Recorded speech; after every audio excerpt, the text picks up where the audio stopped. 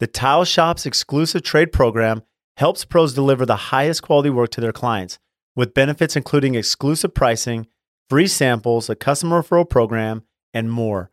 From premium installation products from brands like Ardex, Weedy, and Superior to full collections with coordinating trim and accessories, your local Tile Shop has everything you need for your next project. To learn more about the Tile Shop's Pro Rewards program, visit tileshop.com.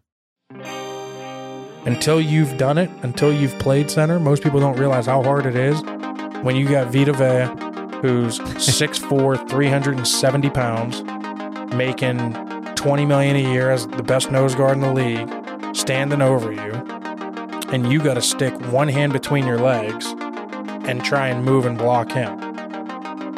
Welcome to episode 134 of the AFT Construction Podcast. And in this episode, AQ Shipley joins us. He was here in studio, here local in Arizona. AQ, recent coach for the Tampa Bay Buccaneers, played for Tampa Bay when they won the Super Bowl. He's also played for the Colts and Ravens and Cardinals. And in this episode, AQ just shared so much perspective, right, on athletics and business, how they correlate, company culture, practice, repetition, right? Studying film, understanding how to specialize, but not only specialization, but also versatility, understanding how that can become such an important key to business or athletics.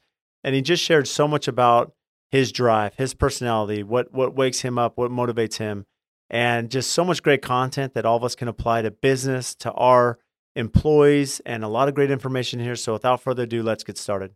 And just a reminder to sign up for the Contractor Coalition Summit. It's that simple, contractorcoalitionsummit.com. Morgan and Jamie from Construction of Style, Nick Schiffer with NS Builders, and I will be hosting this. This will be in Nashville on Sunday, May 1st through Wednesday, May 4th. It'll change your business. Go sign up. We'll see you there. So welcome to the AFT Construction Podcast, and here live in the studio, we have AQ Shipley. Welcome, AQ.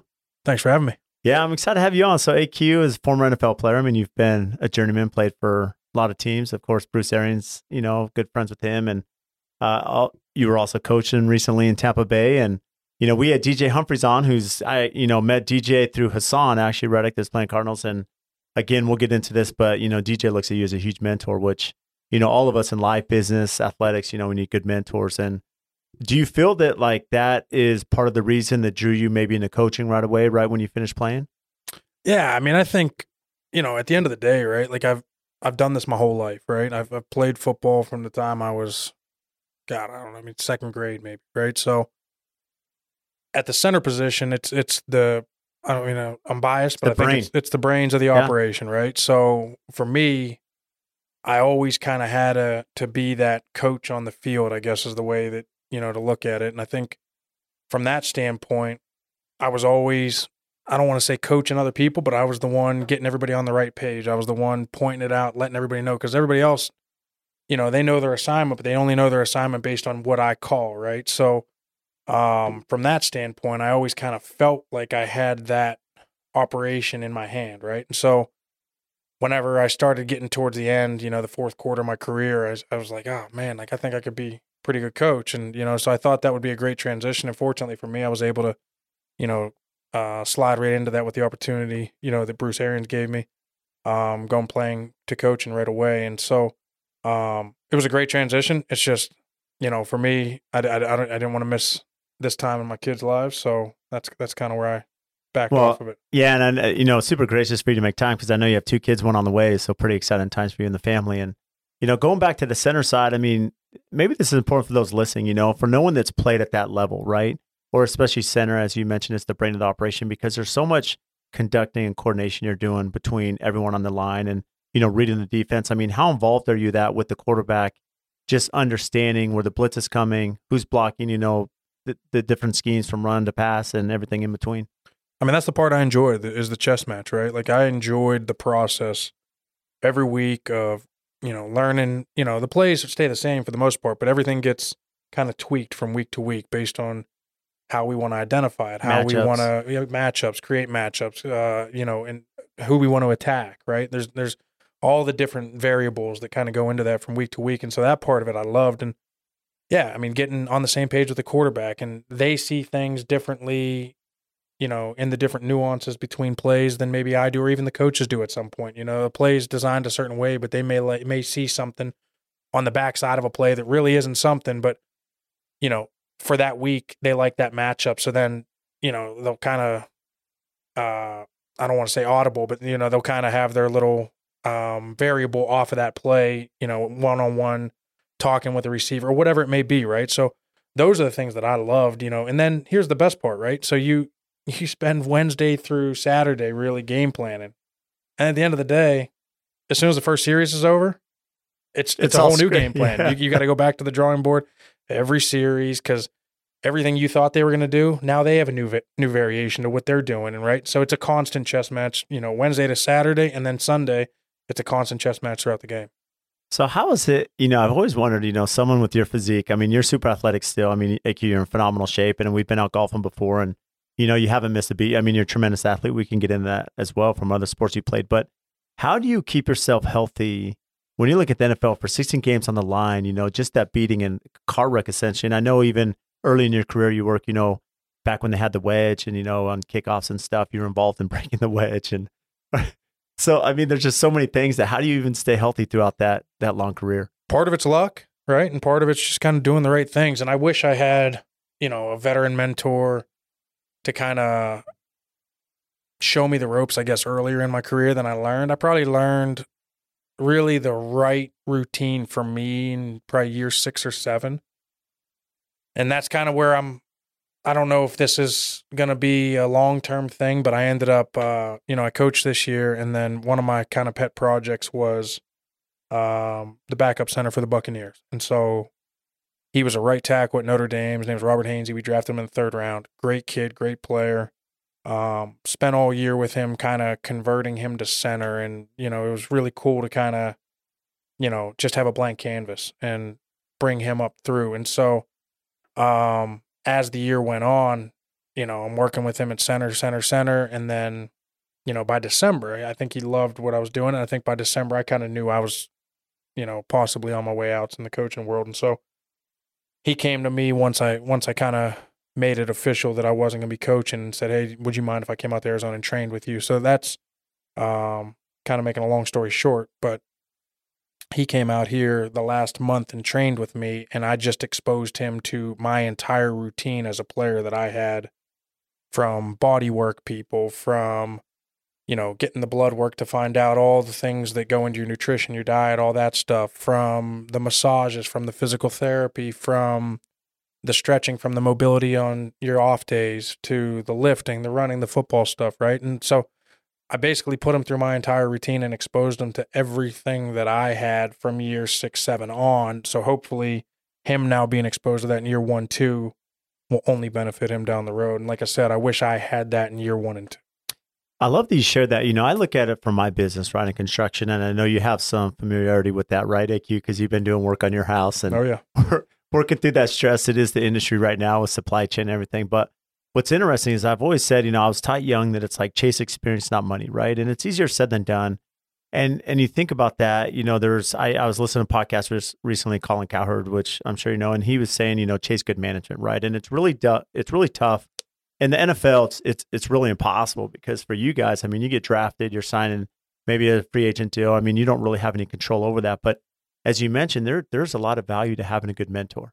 And this is something when DJ came on, I've talked to DJ and he said, when I came in the NFL, he was like #1 athlete in high school, #1 lineman, gets to the NFL, and he's like, if I didn't have AQ, like I would not be where I am today, because he was such a mentor and he really helped guide me. And, I look in business, there's a mentor here, and I'll give him some credit, Rod Collum, who builds custom homes. And I'm not really a competitive, Rod, but he pulled me aside and he's given me a lot of counsel in the last 5, 6 years of my business. And it's like, it's really set the tone being around people such as that. And I'm sure for you, AQ, I mean, as you mentioned, I mean, your career could have been different. I mean, it was a great career, but how would that have been different if you understood training, diet, nutrition, stretching, all these things that go into play as an athlete?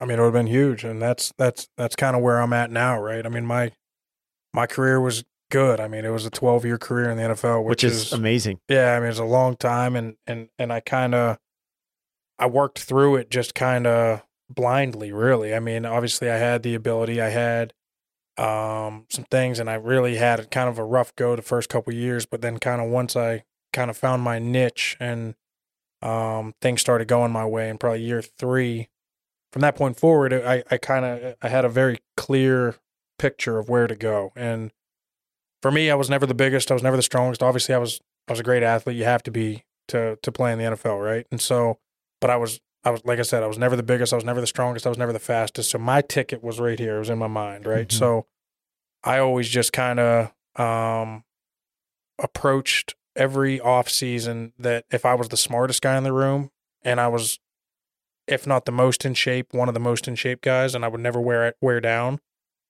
that was my approach. And so up until I was 31, I had 0 surgeries. I did things right. I was available, which, you know, it's so funny. It's you hear all these cliche terms in the NFL, but I still to this day think it's the most true. Your best ability is availability, right? Mm-hmm. And so far too often this league, NFL stands for not for long, right? Guys get hurt early, boom, they're in and out in 2-3 years. And so for me, they could always count on me being available for the most part. Now towards the end, the body just started saying, "Hey man, we're done," you know, and you know, I get an ACL in year 10 and then a neck injury in year 12. So, you know, those things just happen. Your body just breaks down, right? And that was where I was towards the end of the career. But early on in my career, it was always taking care of my body and being the smartest guy in the room, because coaches want to be able to trust you. And if they can't trust you mentally on the field, they can overlook some of the things that maybe you don't have if you're smart and give them everything where you're not creating a bunch of mental errors on a day-to-day basis. It's such great counsel, IQ, because I look at this, you know, as a business owner now, and when I was an employee, and I remember I was working for a big firm out of college, right? And we were doing the Omni Mauna Lucia, which is not too far from you. And I was talking to the director of operations at the time, and he made a comment. He said, you know, as director of operations and, you know, assistant to the owner of the company, he said, when we're hiring people, and especially as we're looking, you know, at training and who are going to invest, what people are going to invest in, who are the ones that are reliable, who are punctual, who are going to show up Monday morning, not hungover, ready to go to work, you know, be efficient, be here when I need them, be willing to learn new things. In construction, it's an industry where it's not dinosaur prehistoric, but we're reluctant to change, right? And as you mentioned, one of your greatest assets is your mind, right? I mean, you're extremely bright guy, IQ, which really helps, especially at center, as you're the brain of the operation. And what I've seen is that availability makes a huge difference, and that's why there's so much correlation between business and sports. Is that if you're available and you work hard and you're in shape, I mean, it's going to prolong, and you know, there's going to be something coaches seeing you that's going to continue to give you playing time and be a benefit and you know, add to the team. No question. I think you hit a bunch of those words that I like too, and the other one's accountability, right? I think that's the one thing that most people don't realize, especially in the real world. And that's the one thing that I have a hard time with, because especially, you know, just dealing with whatever it is. It could be as simple as buying something online, right? And, you know, then it doesn't come on time, or say they dropped the ball and they forgot to even push the order through, or whatever it is, right? Who's holding that person accountable, right? And mm-hmm. That's where I come from in a different place when it comes to the football world. And that's what most people don't realize. They see the Tom Brady's, the Aaron Rodgers, those guys that have had these 18-year careers. Well, I see the guys that get the tap on the shoulder every Tuesday when they screw up and they don't have a job anymore, right? So that's the behind-the-scenes business that most people don't realize about in the NFL, where accountability is everything in the NFL. It's like, okay, cool, we're going to go out and we trust this guy who hasn't played the first 7 weeks of the season. Now our starting corner's out. Well, guess what? You're in. The next guy's in, and you're expected to be as good, if not better, than the guy that was in there for the first 7 weeks who's out this week, right? And guess what? If you're not, there's a very strong chance on Tuesday you're cut. They're bringing 5 guys in. If they like one of those guys better, you're out and they're in. So when it comes to accountability, like that's my biggest, you know, reminder of where I was in the NFL in that world. So now when I take it to the real world, I try and hold people to that same kind of accountability. How is that, you know, from the mindset of someone who's backing someone up? I mean, how difficult is it to be engaged throughout film study, throughout the week, training, you know, in preparation? Because as you mentioned, it could be the drop of one play, an injury, whatever it may be, that you're now called to duty. You got to come in right away. I mean, how difficult is that to kind of pick up that baton and go. It's super difficult. And it's funny, as like the average fan just expects that person to go in and play well, right? Like if you're the average fan of an Arizona Cardinals, right, and it's your starting guard who's making $9 million a year goes down. Okay, now this guy goes in and he's making $770,000 this year, right? There's a reason he's making a heck of a lot less than that guy, but you expect him to do the same, right? Oh, by the way, he's been sitting around for 2 hours, cold, on the sideline, not warm, and like that, this guy gets hurt and he's got to go in the middle of the third quarter and be expected to go stop Aaron Donald. Like, that's the world of a backup in this league, and most people don't realize. I've always said being a backup's almost harder than being a starter, because when you're a starter, you know what's happening. You're getting all the reps in practice. As a backup, you get 2 to 3 reps with the starters. The rest of the reps you're getting are the other team's reps, because now you have to simulate the Los Angeles Rams offense when we're playing Los Angeles that week. So you're not getting the reps that we're getting against Los Angeles' defense, but you have to know it mentally, because if you have to go in the game, you're the guy, right? So you don't get those reps. You're sitting around for 2.5 quarters cold. Then you have to jump in and go block arguably the greatest player that's ever played the game, right? So that's the role of a backup, and most people don't give those people enough credit, but it's so true. And then you're sitting around with a lump in your throat, like every time the guy that you're watching is getting up a little slow, or he's got like a little limp on the way back to the huddle. You're like, oh, is he out? Am I in? Like, and then you're trying to get like stretched out real quick on the sidelines, and and then have to be able to go. So yeah, I mean, I have so much respect, the utmost respect for all backup, 6, 7, 8 guys that are on the offensive line or whatever it is in any position, just being able to have to go in on a whim and be able to go. How does it, and to that point, how is it from the speed of the game for someone such as yourself that, I mean, you played for a big program, played for Penn State, right? And, so you played for a very prestigious university in college, you played big competition, playing Ohio State and these big universities. Even from that level, from Penn State to the NFL, I mean, what's the jump? So I've always said this, right? What's the best way to say this? Okay, so I've always said that I don't think, like, people don't get stronger, bigger, faster just by going 1 year from college to the pros, right? Mm-hmm. Like, you're playing against, like, for me, for instance, when I was at Penn State, right? Guys I played against, David Harris, who was a first-round pick from Michigan, right. Alan Branch, first round, or maybe the first pick of the second round from Michigan, right? There's James Laurinaitis, first-round pick from Ohio State, right? So then you go to the pros and you play against the same guys, and it's like all of a sudden, like, they're moving faster. They didn't get faster. They didn't get stronger. They didn't get bigger. It's just everybody's reaction time is a tick quicker, right? So now when you're playing Penn State versus Ohio State, and it's a great matchup, right? It's 2 top 10 programs. When I was in school, it was number 6 versus number 3, mm-hmm. right? And let's just say off that team, that senior year, let's just say 5 of those guys from Penn State and 7 of those guys from Ohio State go to the pros, right? Well, now those 7 coupled with 3 from Michigan and 2 from USC and 2 from, that's the team now. Now instead of you playing against 7 of the best, now all 11 are those guys, right?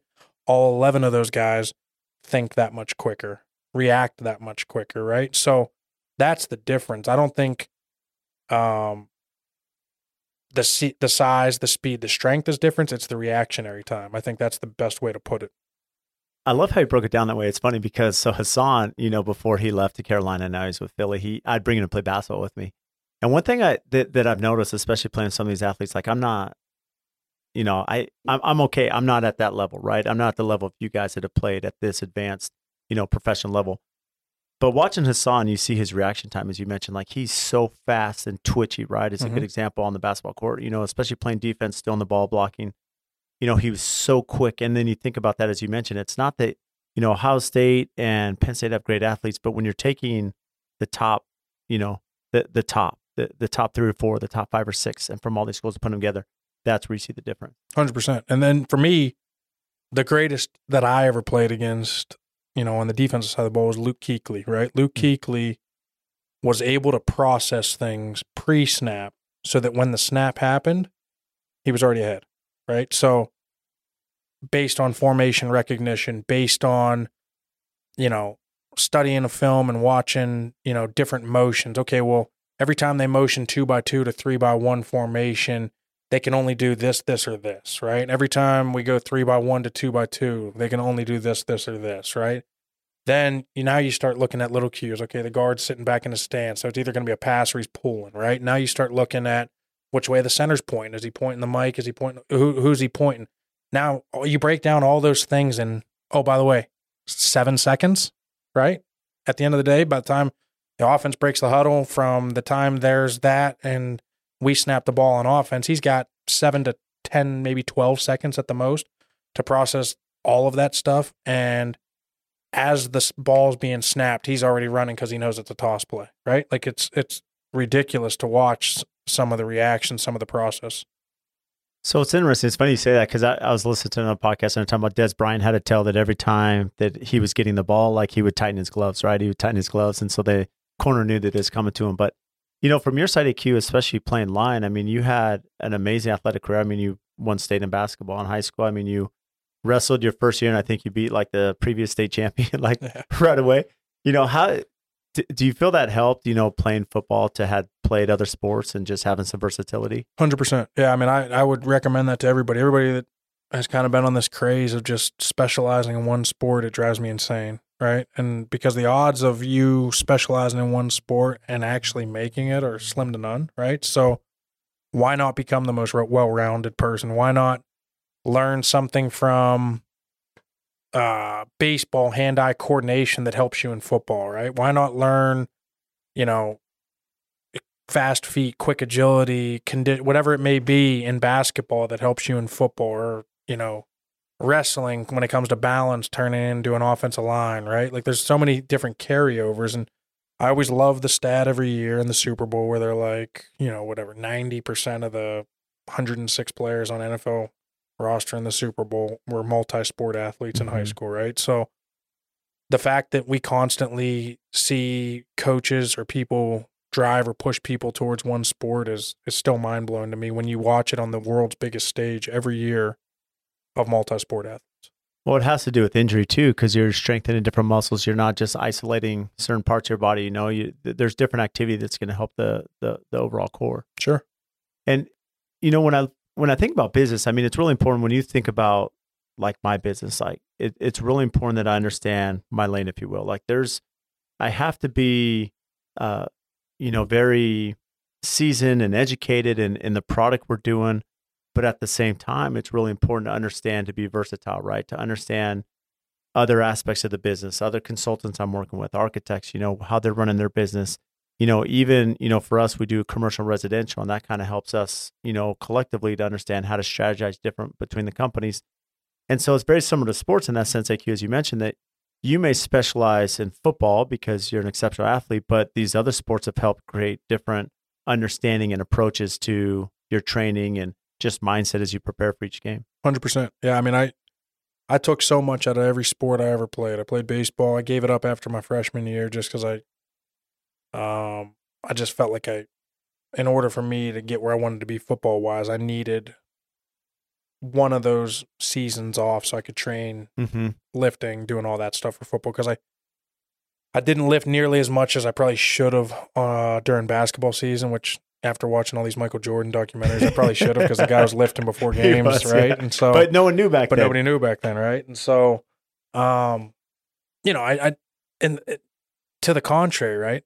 Most people don't know this. I think it is a little documented maybe, but like I went to college as a defensive tackle and I played defense at Penn State my first 2 years, right? And so I still to this day attribute a lot of how I was able to see the game from the center position as to knowing what I was doing in that same position or who I was going against on the defensive line, right?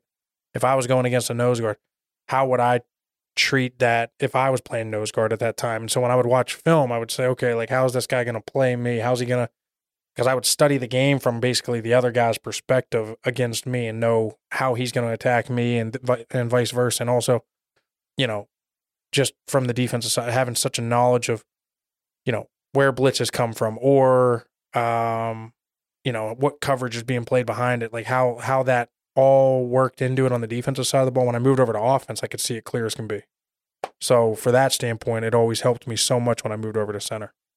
I could see that, how the defensive line now, understanding that mentality from that side and the coverages and blitz schemes and, stunts or anything you're doing, how that's going to affect you blocking. Why move? Why did you move from defensive line, offensive line? The great Joe Paterno called me into his offense, and it was real simple. It was one of those deals where, he kind of called me in and, in maybe fewer words was pretty much like, hey, listen, I think you're a good nose guard, but I think you can be a great center. We just lost our center to graduation. You could slide right in and jump right in. If you buy in right away, you can be the starting center. And so I moved over after my redshirt freshman year and started that year at center. So being that you had some experience coaching, what are you looking at? How, putting maybe yourself in Joe Paterno's shoes, especially when you were a coach there for a little while in the NFL, how do you look at athletes? I mean, are you able to look and say, I think there may be some tendencies where they may be a little bit, more successful in another position? It's interesting because that was really my first experience of doing that this past offseason. So right when I signed on to coach, very first order of business, we were still working from home because of COVID last year, right? Mm-hmm. So we were still working at home. So I'm out here, and the Buccaneers sent me, a list of draftable guys, right? Hey, we want you to look at these draftable centers, guards, and tackles. And I think the hardest thing for me last year, because I've never really had to do that, so it took me kind of a little bit to try and put my eyes in those shoes, I guess. And it's funny because the guy I mentioned earlier was one of the guys who I had to do what I'm about to say about, report, right? Yeah. And so looking at a guy who played 4 years at tackle and then saying, okay, we see this guy as a center, or this guy who's a 3-year starter at right guard, but hey, we see him as a center, or this guy who's a left or right tackle in college, and hey, we see this guy as a guard, right? Like for me, at first, watching that stuff, I had a very hard time kind of seeing that, or even, I guess, what's the best way to say it is knowing, I guess, if I'm right by saying, oh yeah, I think he's going to be a good guard. I guess it's all just a toss up in the air. You don't know, right? So, but that's kind of what these scouts do. They sit there and they watch and they're like, oh, we see, like, for instance, this kid was a 4-year starter at right tackle at Notre Dame. He's 6'4", he's 305. He moves well. He's long. Maybe his arms are a little shorter than the average at tackle. So we see him as a guard or a center, right? So they base everything based off numbers, I'm assuming. But like for me, I've always kind of been against that whole analytic or number side. Like for me, like my eyes tell me if a guy can play by watching the tape. Yep. And so that was the hardest thing for me. But I guess the best way to say it is, if a guy can move well, if a guy's moving good competition off the ball, right? If he is playing with length, if he's playing with good technique, there's usually a solid chance he can transition to really any of those positions.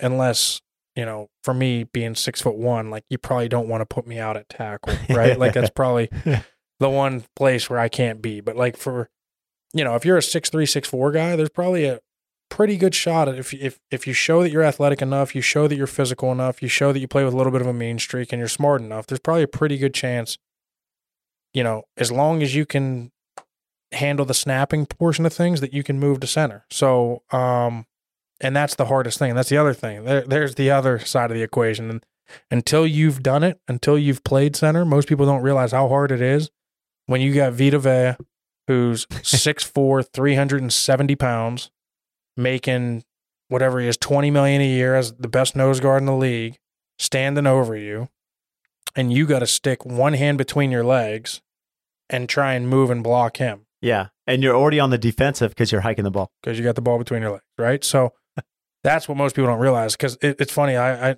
until they had my perspective, on the coaching staff this year, that was like the joke I'd always have with our offensive line coach, who I played under for 8 or 9 years. I would always say to him, I'd be like, hey, man, like, I know your answer is always, well, if he can't do it at guard, we'll just move him to center. It's like, you act like it's real easy just to move in there and put a ball between your legs and then go block somebody who weighs 360. Like, It's not that easy. I promise you it's not that easy. And then until they got that perspective, and I kept saying that, then I think they kind of got it a little bit. Well, there's one thing, because the nose tackles typically are like some of the biggest players on defensive Huge. line. And again, like you said, leverage-wise, you're one hand hiking the ball, so you already had disadvantage from the start. 100%. So, do you see a lot of position changes or mostly offensive line? I mean, does it happen pretty often that someone moves from guard, center, tackle? Yeah, I mean, there's got to be some position flexibility amongst the offensive line. It's probably the most position flexible group, right? You have to, because one, injuries, roster limitations, right? So you can only really carry, most teams carry 9 guys. That's about the average. Then normally like 2 practice squad guys. So you really have 11 guys really on the team once the season starts. But on game day, you can only dress, the old rules were 7. Now the new rules, and I don't know if they're going to keep them, but for the COVID year and last year, they allowed 8 offensive linemen to dress, which was that was a huge help, right? Because then you need that one extra one. Then you have a center, a guard, and a tackle, basically. Yeah. Whereas if you have 7, then that's where the position flexibility really comes in, because now your one backup has to be able to play center or guard. Your other backup has to be able to play guard or tackle. So that's kind of where you're at, because now you lose someone in the first quarter. Now you got one backup. Let's say it's a center, right? Then you only have one center for the rest of the game, and then the other guy has to be able to play all the other 4, right? So that's kind of where the position flexibility has to happen, and that's where, like, you go into training camp and you've been a left tackle at James Madison, let's say, your whole career in college, and now we draft you, and you're not going to start because you're going to a team that has all 5 starters back on the offensive line. So, okay, here, what is your best option to make this team? Okay, well, you have to be able to play left tackle. You have to be able to play right tackle. You got to be able to show that you can at least get me out of a game at guard. Okay, we'll keep center out of the equation for you, but you got to be able to at least show me you can play 4 positions. This episode is brought to you by Pella Windows. When it comes to building homes at AFT, almost every project has Pella Windows. And they've been just an incredible partner of ours. And locally, Sammy and Adam, they are not only amazing business partners behind us, but they are super close friends. And I speak on the podcast all the time about the importance of relationships, right?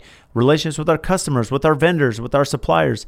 Because at the end of the day, I'm only as good as those that help our brand and assist us in our projects to take it from the ground up all the way to completion. And if we didn't have partners such as Pella, there's no way we'd be who we are today. Over the years, we've built this amazing relationship. When we call them or email them, they respond. They're quick. Their company culture, their integrity, their honesty, they are always there to do what's right for us and the customer.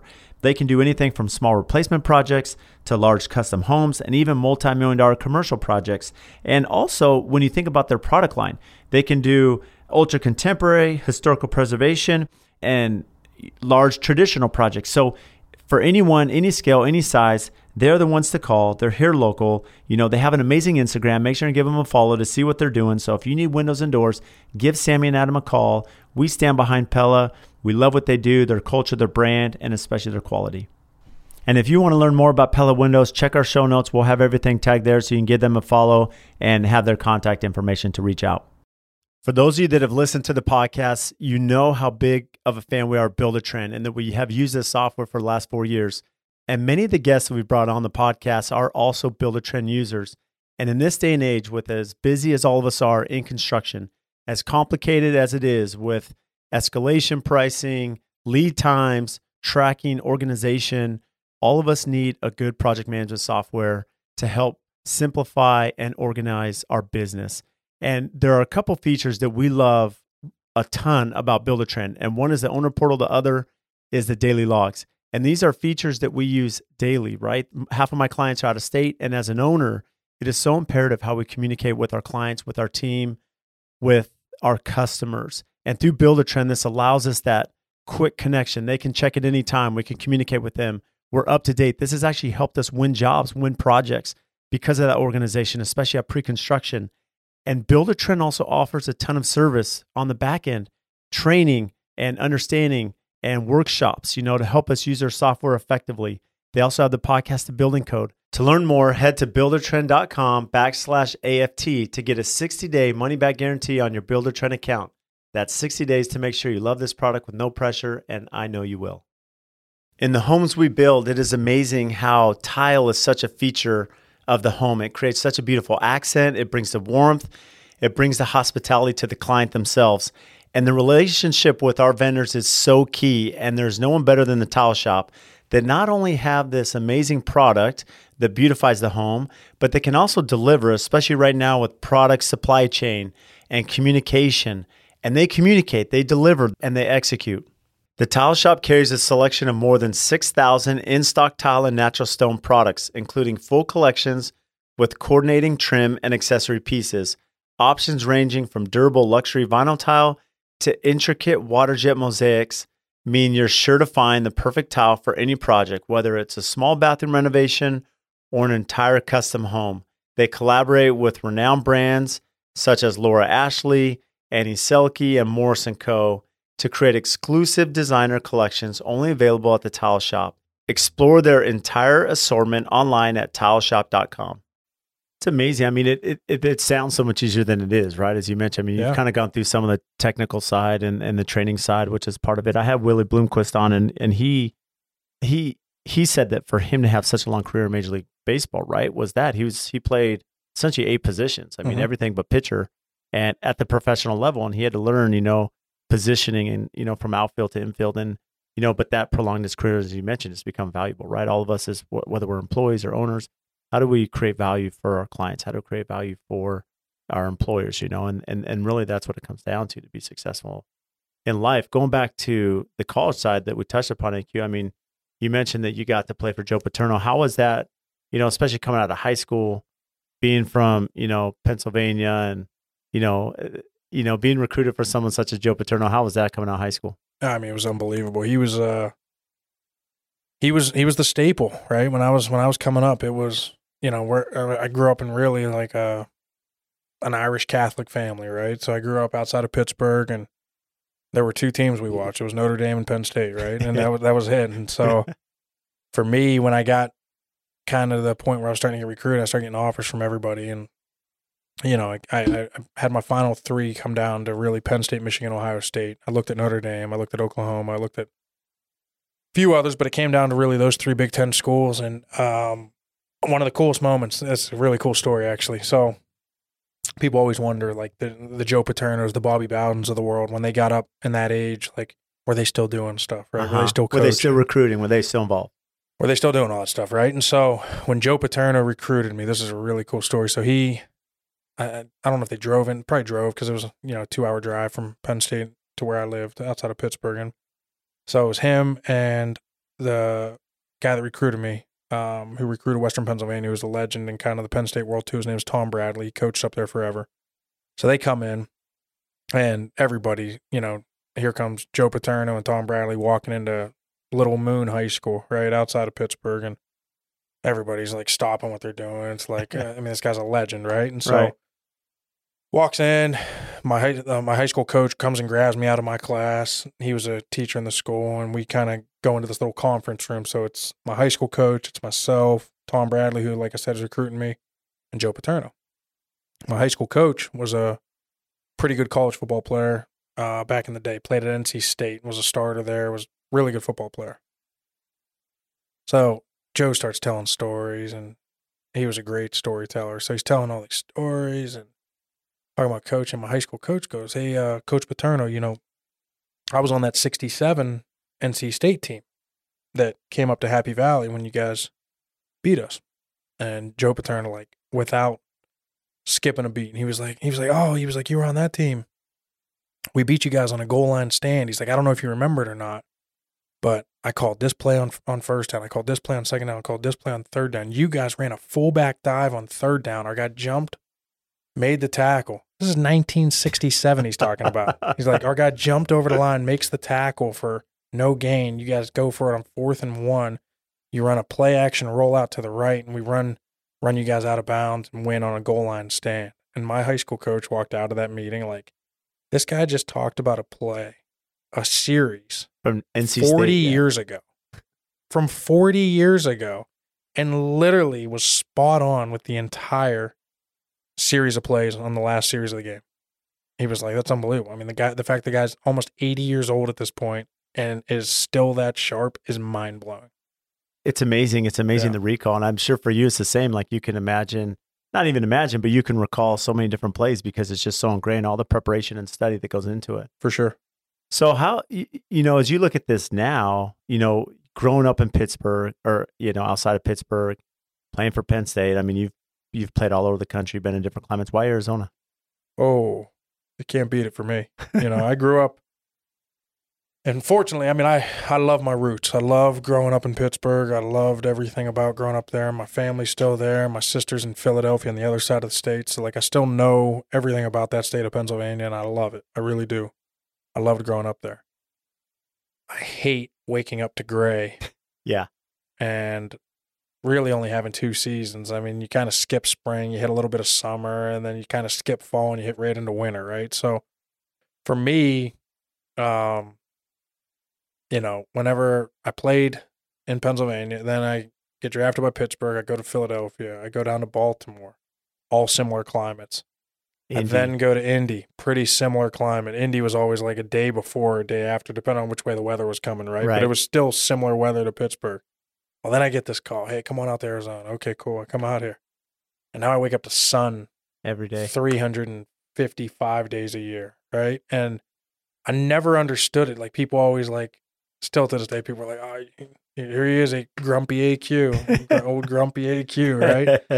But I never understood how much the sun can affect your mood, right? And growing up in Pittsburgh and tough steel town, right. You're kind of wired to be hardened, right? Mm-hmm. And so that's where the grumpiness, right, comes in. Well, then I come out here and I'm just happier because I'm waking up to sun every day. I know there's no question what I'm waking up to. And for me, 8 months, 9 months out of the year, I get to wake up to beautiful weather for the most part. And even whenever I always equate the summers to the winters back east, right? But the difference is I can still go outside. I can still get in a pool. I can still see sun. I can still enjoy the likes of outside. Yeah, it's a little hot, but the no humidity factor is huge, especially being in Tampa the last 2 years.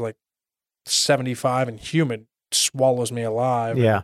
110 and no humidity out here in the middle of July, I can still go run 20. You'll still be out 80 golfing. yards. I'll still be golfing. Yeah. And so that part of it was big. And then not to mention during the whole COVID thing, I think that was a huge seller for my wife, right? And so during COVID, whenever, everybody's basically stuck in their house and, really couldn't do anything back on the East Coast, especially she's from New York, right? New York had much stricter kind of mandates and everything, really than the rest of the country whenever everything was going on. And, she'd call her sister, and her sister hadn't left her house in 25 days in the middle of February, March with 2 young kids. And it's still when it was bad, and the weather was nice here, we could still go out and walk on a trail. We could still go out and ride our bikes outside. We could still so I think from that standpoint, that was a huge seller for her. Yeah, it makes sense. And plus you live in a great area. We're not going to give that away, but you live in a great area town where it's open and it's very suburbia family neighborhood, which is great for the kids. And, going back to the career side, you mentioned this earlier, when we were talking about mentors, when we started, you said that year 6 or 7 is really when you started to understand a little bit more about the preparation and the nutrition. Was there a mentor? What was the switch that flipped at that time? Really it was Carson Palmer when I came out here, and that was he was huge for my career, honestly, because he very similar to kind of what I did with Robert this offseason and kind of exposed him to everything. Anything that I had, I was coming in and then I was going to be a center, and so anytime I was banged up, anytime I was really anything, I would go to him. And so, hey, my ankle's bugging me. Hey, you got to go see this guy. Hey, well, if you're not seeing this guy 3 times a week, I don't know what you're doing, right? Hey, well, I want to maybe, towards the end of my career, I was playing early at 310. Now that I'm starting to get older, I want to drop a little bit. I want to get down to, hey, well, go talk to this person. Go see this person, right? And so he was great from that standpoint. And I think he was not only with me, with everybody. Anytime anybody really had a question on really how to be a professional, all you had to do was watch him. It was Larry Fitzgerald was very much the same way, right? Those two were huge mentors for me, and not even so much from a talking standpoint. All you had to do was watch. if you just sat back and watched, they were you could learn so much, and they were great from that standpoint, and that's what I did. You know, as a younger guy, regardless if I'm year 10, they're still year 14, 15. If I'm year 6, they're year 10, 11, right? They're still older, right? Always. And so I would sit there, and I've kind of always been a student from that standpoint, or a sponge from that standpoint. When I was in Baltimore, I would watch Elodie Nada, right? Who played forever as a great defensive tackle. When I was in India, I would watch Reggie Wayne, Antoine Bethea, like some of these older guys that kind of been through the ringers. When I was in Pittsburgh, I mean, my rookie year, I kind of learned a lot. I was just too naive at that point to kind of swallow my pride, because I felt like I'm this big shot coming out of Penn State, right? Like I don't need to watch. But meanwhile, I had it all before my eyes. I had Troy Polamalu, I had James Harrison, I had Ben Roethlisberger, I had Fast Willie Parker, I had, all these great, Brett Kiesel played forever. I mean, there's so many great players that I just had at my disposal to just watch how to be a pro. And when I finally figured it out, I was able to kind of just look back on all that information. But like I said, I think probably when I came to Arizona, Carson was probably the biggest.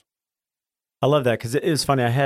Early on, I had Jeremy Andrus, who's the CEO of Traeger, right? Traeger Grills, the smokers. And when I had Jeremy on, he made a comment. He said, when you look at your company culture is everything.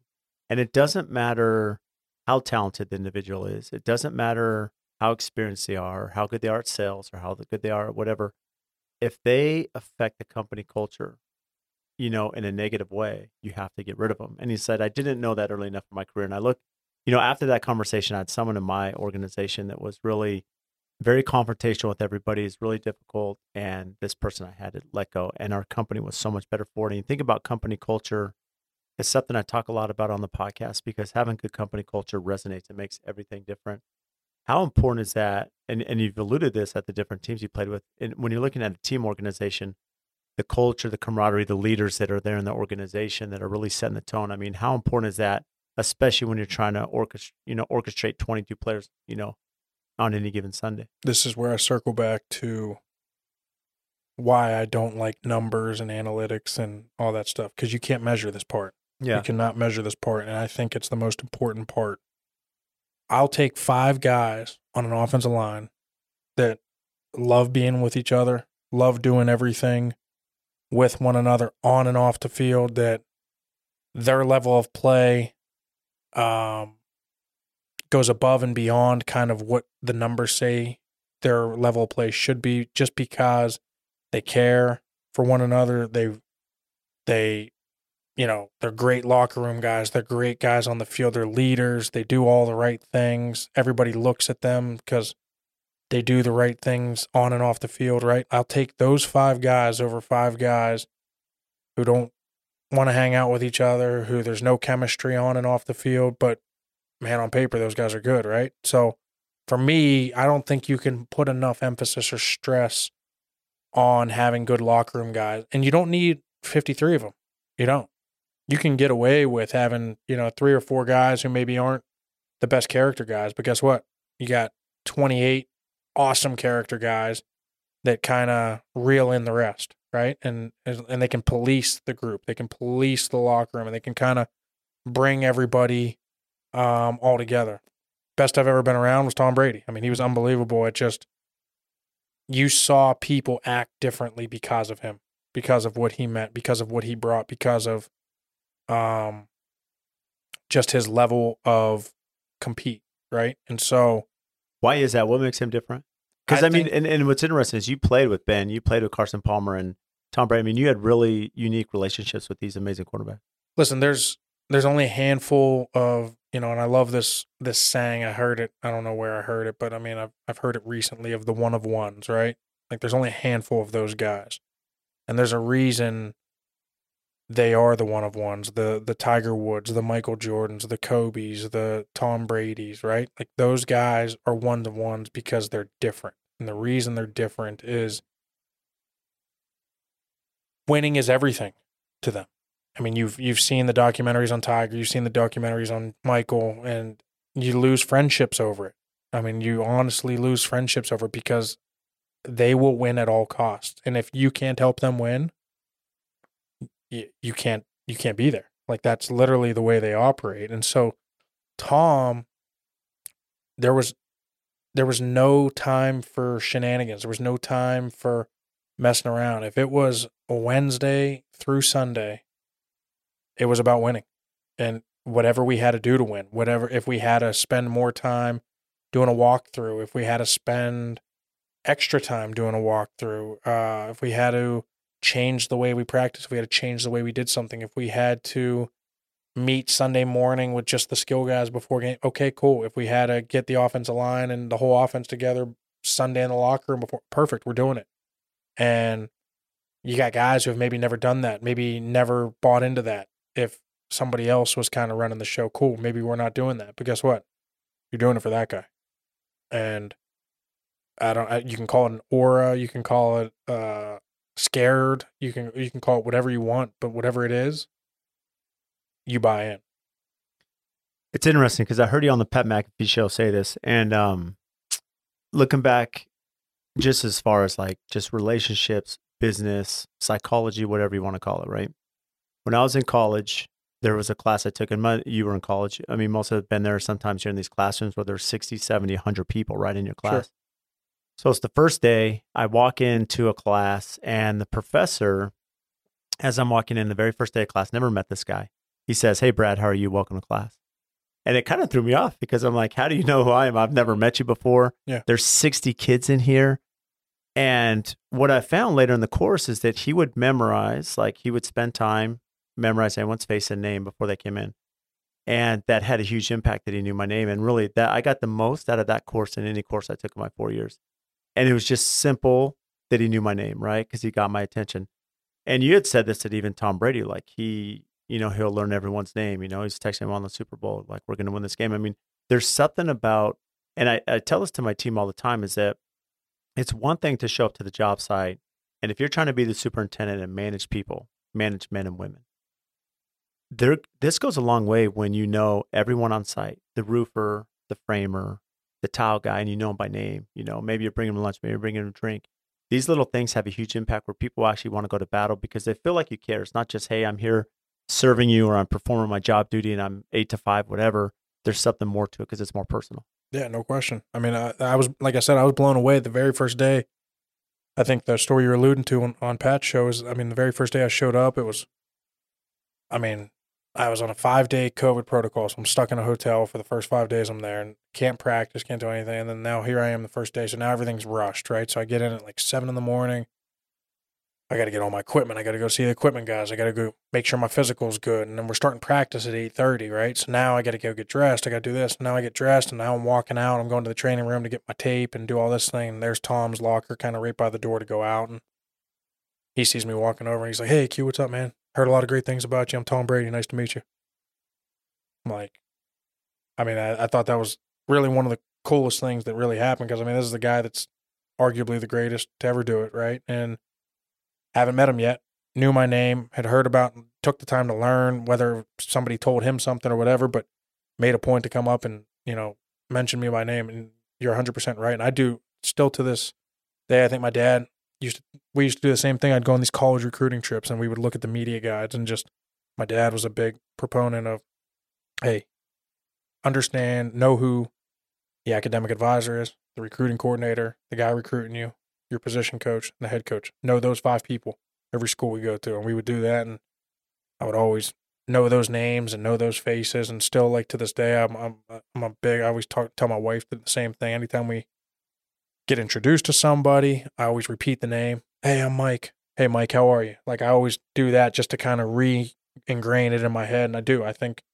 anytime you know somebody's name or don't forget somebody's name, I think it goes a million miles. It's really hard to do, especially if you're at a networking event, you meet a ton of people, to remember that, to recall that. It takes practice, right? There has to be a conscious effort that when you're introducing yourself, you remember someone's name. And I love that you spoke about the culture side, because I've seen this where, as I've tried to figure out, okay, how do we do this in our industry? Construction is a tough industry, right? It's funny because I know the builder that actually built Carson Palmer's house in Sun Valley, right? Mm-hmm. He's a good friend of mine. He's part of my Builder 20. And, there were some bumps and bruises, I think, with the builder with Carson. And now that he's up in Sun Valley, he's doing his own construction. And he saw the builder and he's like, I feel your pain because, this is way harder that I anticipated doing to myself. But the funny thing is, it's a tough business, and I've said, okay, well, how do we build this culture where it's not just we're at work? Maybe we go to lunch together. We're on text change. We have fun. We send funny memes to each other, right?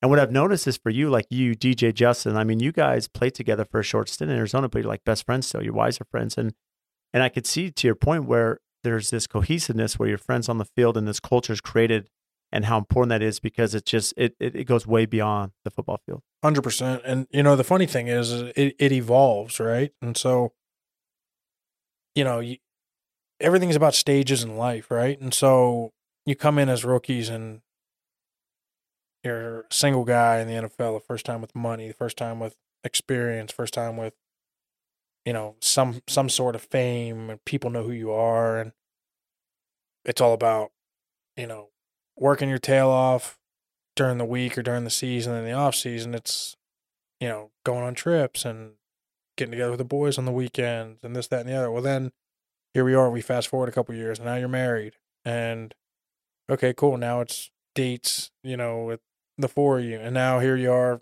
Fast forward 5 more years, and now you're sitting there with 2 kids, and you're married, right? So then, how does it happen when you go to a new team, right? So like one of the biggest things that I did, like that I certainly wouldn't have done, obviously, much earlier in my career, but whenever I signed with Tampa, you know, I'm moving my wife across the country with a 2.5-year-old and a 10-week-old, right? Because we just had a baby in July, and I get signed in mid-August, right? So move across the country. I'm playing in Tampa, and the whole reason I'm going there is hopefully to win a Super Bowl, right? So we're there, one goal in mind, and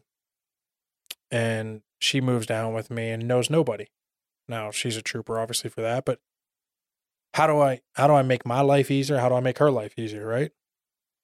Now I got to find guys with kids roughly around the same age as my kids, right? And so that's like literally, now fortunately for me, you know, Bruce Arians is the most loyal dude in the world, and you know, you have 4 or 5 guys that I've played with before, whether it was in Arizona or wherever, in different places with Bruce on the team. So, you know, I had some friends, but you still have to look out for now your family, right? And so I find people with kids the same age as mine, and now those are the guys that I try and become friends with. So now we can do play dates outside, right? And so, and make her life. And now here we are 2 years later, and, you know, to this day, you know, one Tuesday on an off day, I meet this guy, Josh Wells, great buddy of mine, who's got an awesome wife, Morgan. She's amazing, and their 2 kids are the same age as my 2 kids. And we're as good of friends as you can be with that family now. And now Sherry's pregnant. We're due here in 3 weeks. Morgan's pregnant with their 3rd. And so, like, they've become lifelong friends in that little time just because of the evolution of where I am in my career and how can we make everybody's life easier. And now you know, meet somebody completely different that maybe you wouldn't have met as a 23 or 24-year-old rookie at that point, right? Mm-hmm. So, well, it's interesting as you surf together, as you work together, as you've like gone to battle together. Essentially, I mean, there's camaraderie, there's friendships that are built.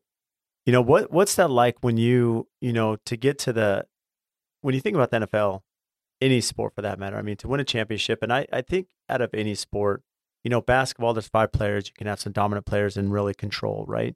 NFL, there's a lot of luck, right? There's a lot of strategy there. As you mentioned, chess, there's injuries, you know, the ball has to bounce your way. I mean, there's just, it's so difficult to get to the top. What was that like to finally, to be there, you know, and get you know, to win the Super Bowl? I mean, you were there in Tampa when it happened. Yeah. I mean, it was, it's the pinnacle, right? It's the absolute pinnacle. That's what you play for. You can make all the money in the world. You can do all the things that you want to achieve individually, and if you retire without a ring, there's still a void, right? And so, for me, it was that's where it was. And so, you know, unfortunately, I get injured, right? But fortunately for me, like I still felt like I contributed because for sure I played that year. I got there 2 starts, season, and you know, it would have felt a little different if I didn't play at all. But like I said, I got 2 starts. I, you know, played against 2 really good teams. We got a great win in Carolina, had most rushing yards for the whole season in that game when I was in at center in Carolina. And then the next week we play LA. That's the game I get hurt and a 2-minute drill at the end of the game. But held Aaron Donald to 0 sacks, 0 hits, 0 tackles, 0 hits, 0 sacks. And so that was a solid way to kind of go out and, especially after seeing what he did this year. Yeah, exactly. So, and then, we go on, and my role kind of changed the last half of that season. And, we're seeing this magical thing kind of take place the last 8 games of the season. And I've never really been a part of anything like that. It was really cool to watch. We're sitting there at 7-5 and like questioning whether or not we're going to make the playoffs, right? And then you win the last 4 of the regular season, then you win 4 on the road at Washington, on the road at New Orleans, on the road at Green Bay, and then you win the Super Bowl at home against Kansas City, which was never a close game, and that was so cool. I mean, you're sitting there in the mid-third quarter, and you're like, man, we're gonna win the Super Bowl. Like, this is unbelievable. And so, to be able to experience that was really nothing better. Well, that's amazing. And as we close here, I want to be sensitive to your time, but I know that you and Pat have a great friendship. You and Pat McAfee, and he's had you on and said nothing but great things about you. And I've been fortunate to meet you just through connections. And again, everyone has the utmost respect for you, AQ. I mean, you're a phenomenal, mentor, and as you said, giving back now, and it's going to be interesting to see where your career goes now. But how did that friendship start? Did you guys become friends there in Indy? Yeah, so I told you a little story off air. I'll give you the full story. So, we go to the college football award show in college. He's at West Virginia, arguably the best punter. He probably should have won it that year, and he's up for the Ray Guy Award, and I'm up for the Remington Trophy. I ultimately win. I'll still rub it in his face. He lost, and but anyway, so we're there, down at ESPN College Football Award Show in Orlando. We're staying on the boardwalk, Disney Boardwalk, and we're there with, everybody. Colt McCoy, Des Bryant, there's all these great players that are up for major awards. Walter Camp All-American, Andre Smith, who won the Outland Trophy, all these guys, right? And so they got a couple events, and then we get done with the events. We go back to the hotel. It's like 9 o'clock, and he's like, you going to your room? I'm like, I don't think I'm going to my room. You going to your room? I don't think I'm going to my room. We're from Pittsburgh. Let's go get some drinks. All right, perfect. So we go out. We burn the house down. It's I don't know, 2 o'clock in the morning. We're coming back from like downtown Disney. All the people who are like running the award show are like in the lobby, like looking at us, like, where you been? We're like, sorry. They're like, whatever. Just go to your rooms. Okay, sounds good.